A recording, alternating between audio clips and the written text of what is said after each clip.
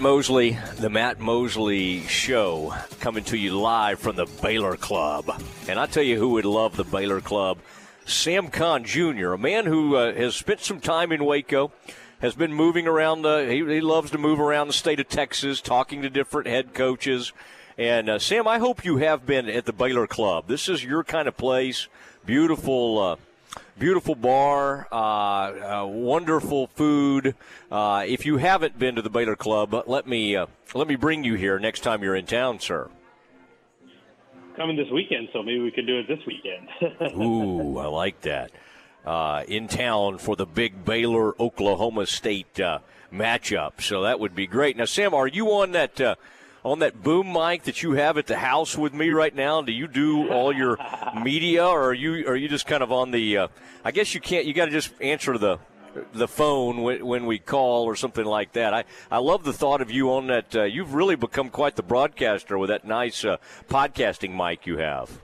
Yeah, no, I'm not on it now. I'm on my Bluetooth headphones. But now that I have a MacBook, which I think you can take calls on your MacBook if you have an iPhone, so I'll have to figure that one out, because if I can, then maybe I could use that for future. That would actually make life a little bit easier, so I'm all for it. Okay, we'll send somebody over there to make that work, okay? I'll send my technical folks over. Sam Kahn Jr. will be in the house, and you know it's a big one. 9 versus 16, and that's going to be really a fun one, and hopefully a full crowd, full house for that 2:30 start. Now, Sam, this story you wrote in The Athletic, I love the analytics approach in that Joey McGuire. I mean, Joey's done some interesting things, hasn't he? The way he recruits, the way he's decided to go about things.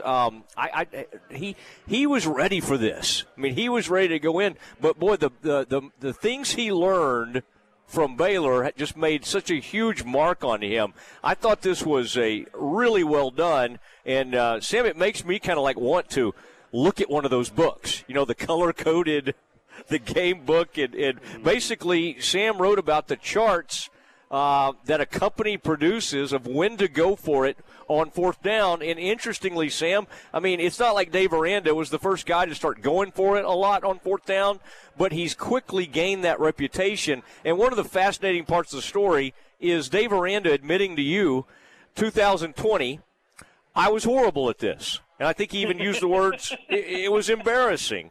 And not only did he change that, but he's changed it dramatically to where now this year and last year ranks among the highest in the country in going for it. I would say he learned his lesson, didn't he?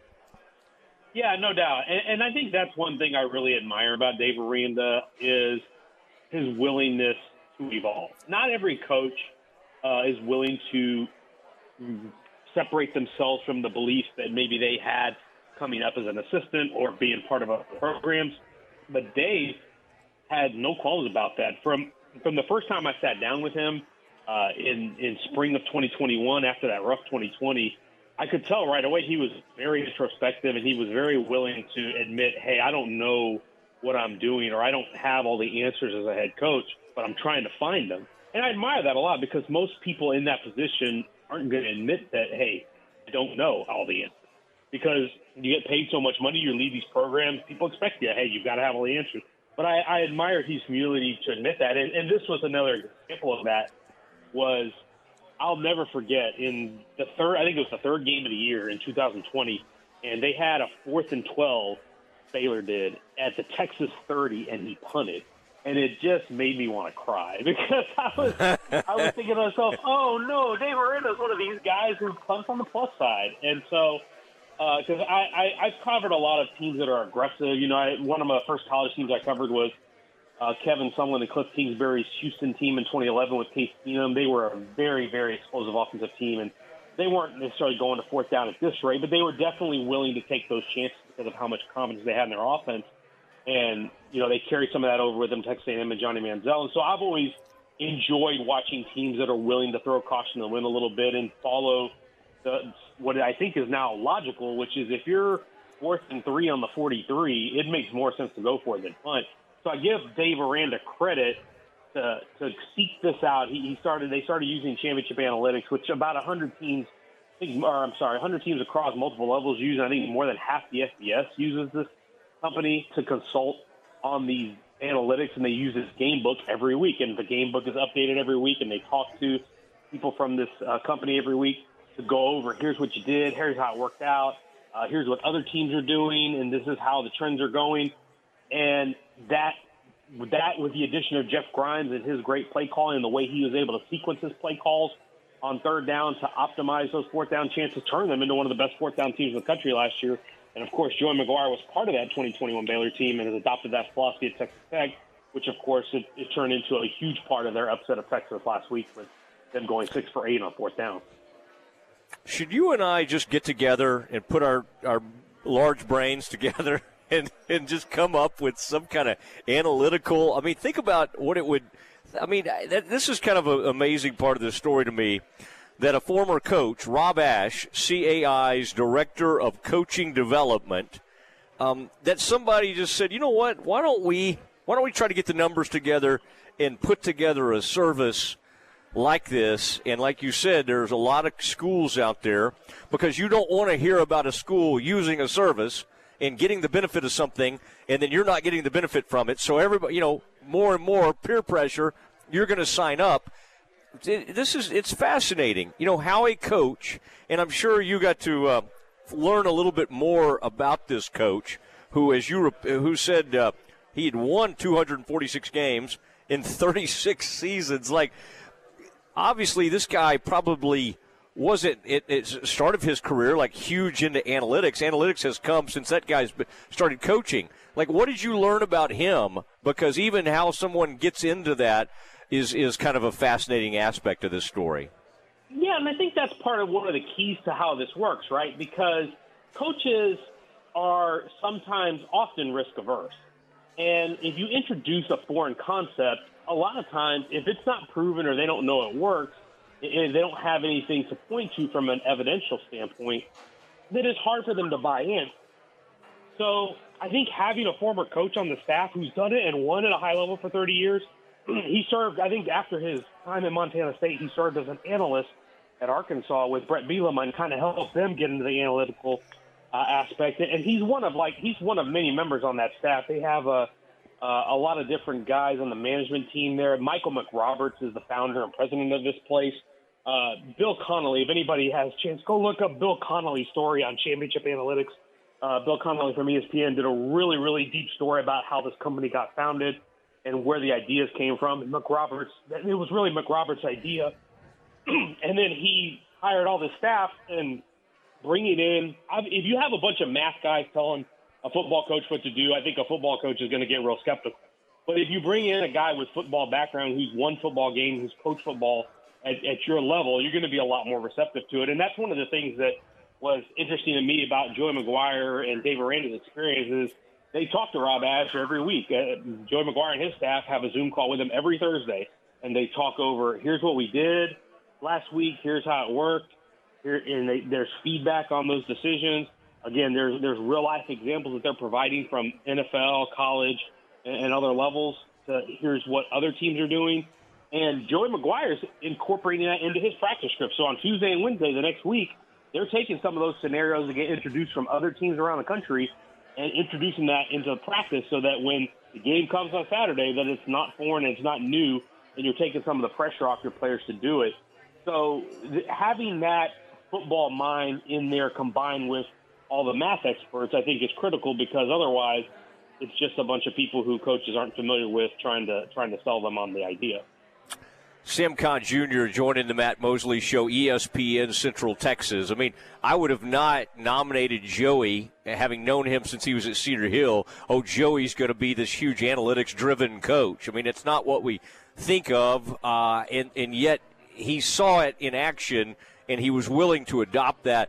I think it's interesting that Mike Leach, Art Briles, some of those type coaches, I think they were doing this, a lot of it on their gut, rather than even analytics-based, for years and years of sort of figuring out if we can steal possessions or keep the ball. I mean, what the other day you had the report that it was like 23 extra plays that Texas defense had to stay out there because they kept going for it and getting it on fourth down. So it is interesting to think back on some of these coaches who sort of brought this mentality, Sam, but I don't know necessarily that Leach was leaning on a bunch of analytics as much as he was trusting his gut to a certain extent. Yeah, I would be interested to know, and I've read that book that S.C. Gwynn did, The Perfect Pass, which is a really, really fascinating dive into Leach's history and how Mummy and how the air raid kind of came about. And I can't remember that they really did much statistical analysis on that, but you're right. I think it was part of what the air raid, I think the explosion of it was more about a way of thinking more than just a it was not just we're going to do four wide and throw it a ton of times. We're going to do it no huddle. We're going to do it up tempo. And that aggressiveness and that belief in your offensive football team, I think it has very much trickled down into the rest of college football at large. I think that's what's opened the door until, like, I cited the team that 2011 Houston team that I talked about. Well, Cliff Kingsbury, when he had Case Keenum or he had Johnny Manziel as quarterback at Texas A&M 2012, they believe they could score on anybody. And they believe every play they're running is going for 6. And the confidence requires to have that mentality and to play with that mentality on Saturday. It's that same kind of confidence that you need in an instance like this. You have the conviction to go for fourth down as often as I did on Saturday, or as often as Baylor does it on a week-to-week basis with Dave Aranda and Jeff Grimes. Because you can't, and Evan McGuire said this to me, and I believe it 100%, it doesn't work if you just pick and choose. You have to be committed to the strategy. And I think that way of thinking that you're citing from Leach and Mummy and Browse and some of these others, that aggressive mentality of, hey, we're just going to go up and score as much as we can and hope you keep up with us. I think that type of thinking definitely is congruent with the fourth down analysis. You know, and Sam, you can tell Joey loves Grimes. I mean, I think he respects, and certainly Rule had a huge impact on him, Aranda too. But I just think even his short time with Jeff Grimes played, and I'm glad you kind of added that in the story, because honestly, it's hard to visit with Joey without sort of coming away knowing that he's got tremendous respect for what Jeff Grimes brought to Baylor. And that may be one of the most important things Aranda did was not try to do what some coaches would have done and ride it out and just go, it's COVID. We don't need to make any changes on offense. Those offensive changes ended up being big. Now, this game Saturday, I kind of want to get where you're leaning on this. It's so early in the season. I don't think Vegas knows what to do with these two teams. I don't know if the AP voters, I don't know if anybody knows exactly what to do with these two teams. Let me ask it this way. Are they close? Do you think in your mind they're close to being kind of the teams they were last year? Obviously, Baylor's got a different quarterback. Oklahoma State's had the same quarterback for like 8 years now. Does this Oklahoma State had a lot of people leave. They lost some key talent in the transfer portal. Are these, from a talent standpoint, you think it's a similar level as it was when they got together in that fateful game in the championship game last year? I don't think they're quite there yet. And I think you saw it, certainly you saw it in Oklahoma State's opener against Central Michigan, where they gave up a ton in the second half, and Central Michigan rallied. Clearly the defense is not quite at that level. And then it's hard to gauge after that because the schedule hasn't been intimidating. They've beaten Central Michigan, Arizona State, and Arkansas Pine Bluff. So it's hard to gauge there. And Baylor clearly early in the season was working through some things offensively in that BYU game. Not nearly as aggressive attacking down the field, but I thought you answered some questions last week against Iowa State. They certainly, to me, Baylor looked more offensively like the team that I remember seeing last year on Saturday in Ames. So that said, I think those losses that we talk about, you lose a Malcolm Rodriguez at Oklahoma State, you lose a Jalen Petrie or Terrell Bernard at Baylor. Those are really, really hard pieces to replace. And I think it's going to take time, in my opinion, for them to get back to that level, because at that we were talking top 5, top 6 teams in the country when they met in the Big 12 championship game, or of that caliber when they met in the Big 12 championship game last year. I don't think they're quite there yet, but I do think these teams have the potential to get there down the stretch. And that's what's fascinating to me, is because this game is going to be just like it was last year, very, very pivotal in the Big 12 race. And I don't think we have an idea who the best team in the Big 12 is. I don't even think we know who the worst team is in the Big 12 at this point. But this is going to be really informative for both teams to see where these squads are headed as the Big 12 race evolves.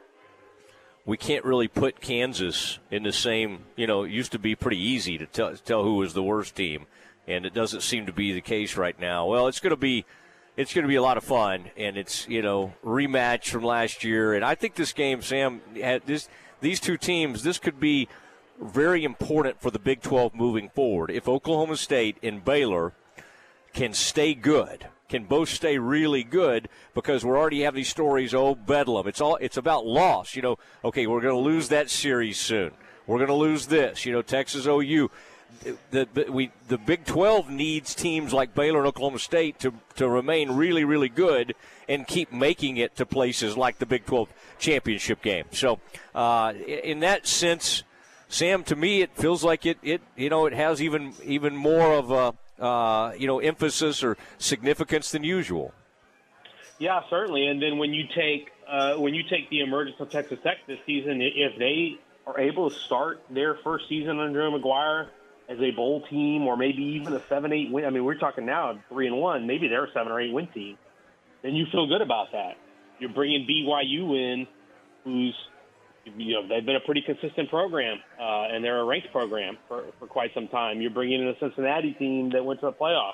You're bringing in a Houston team that is a little bit rough this year, but they have a track record for succeeding.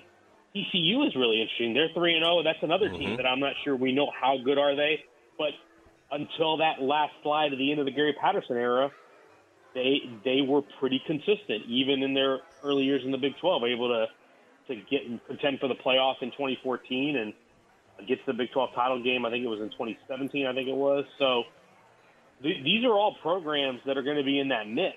And I think it's going to make the race so much more fascinating. But you're right. If Baylor and Oklahoma State can be back in that race at the end of the year for the Big 12 title game and start to really establish themselves as the program's moving forward. And I think it makes sense because, to me, these two teams are the ones that have the best foundation.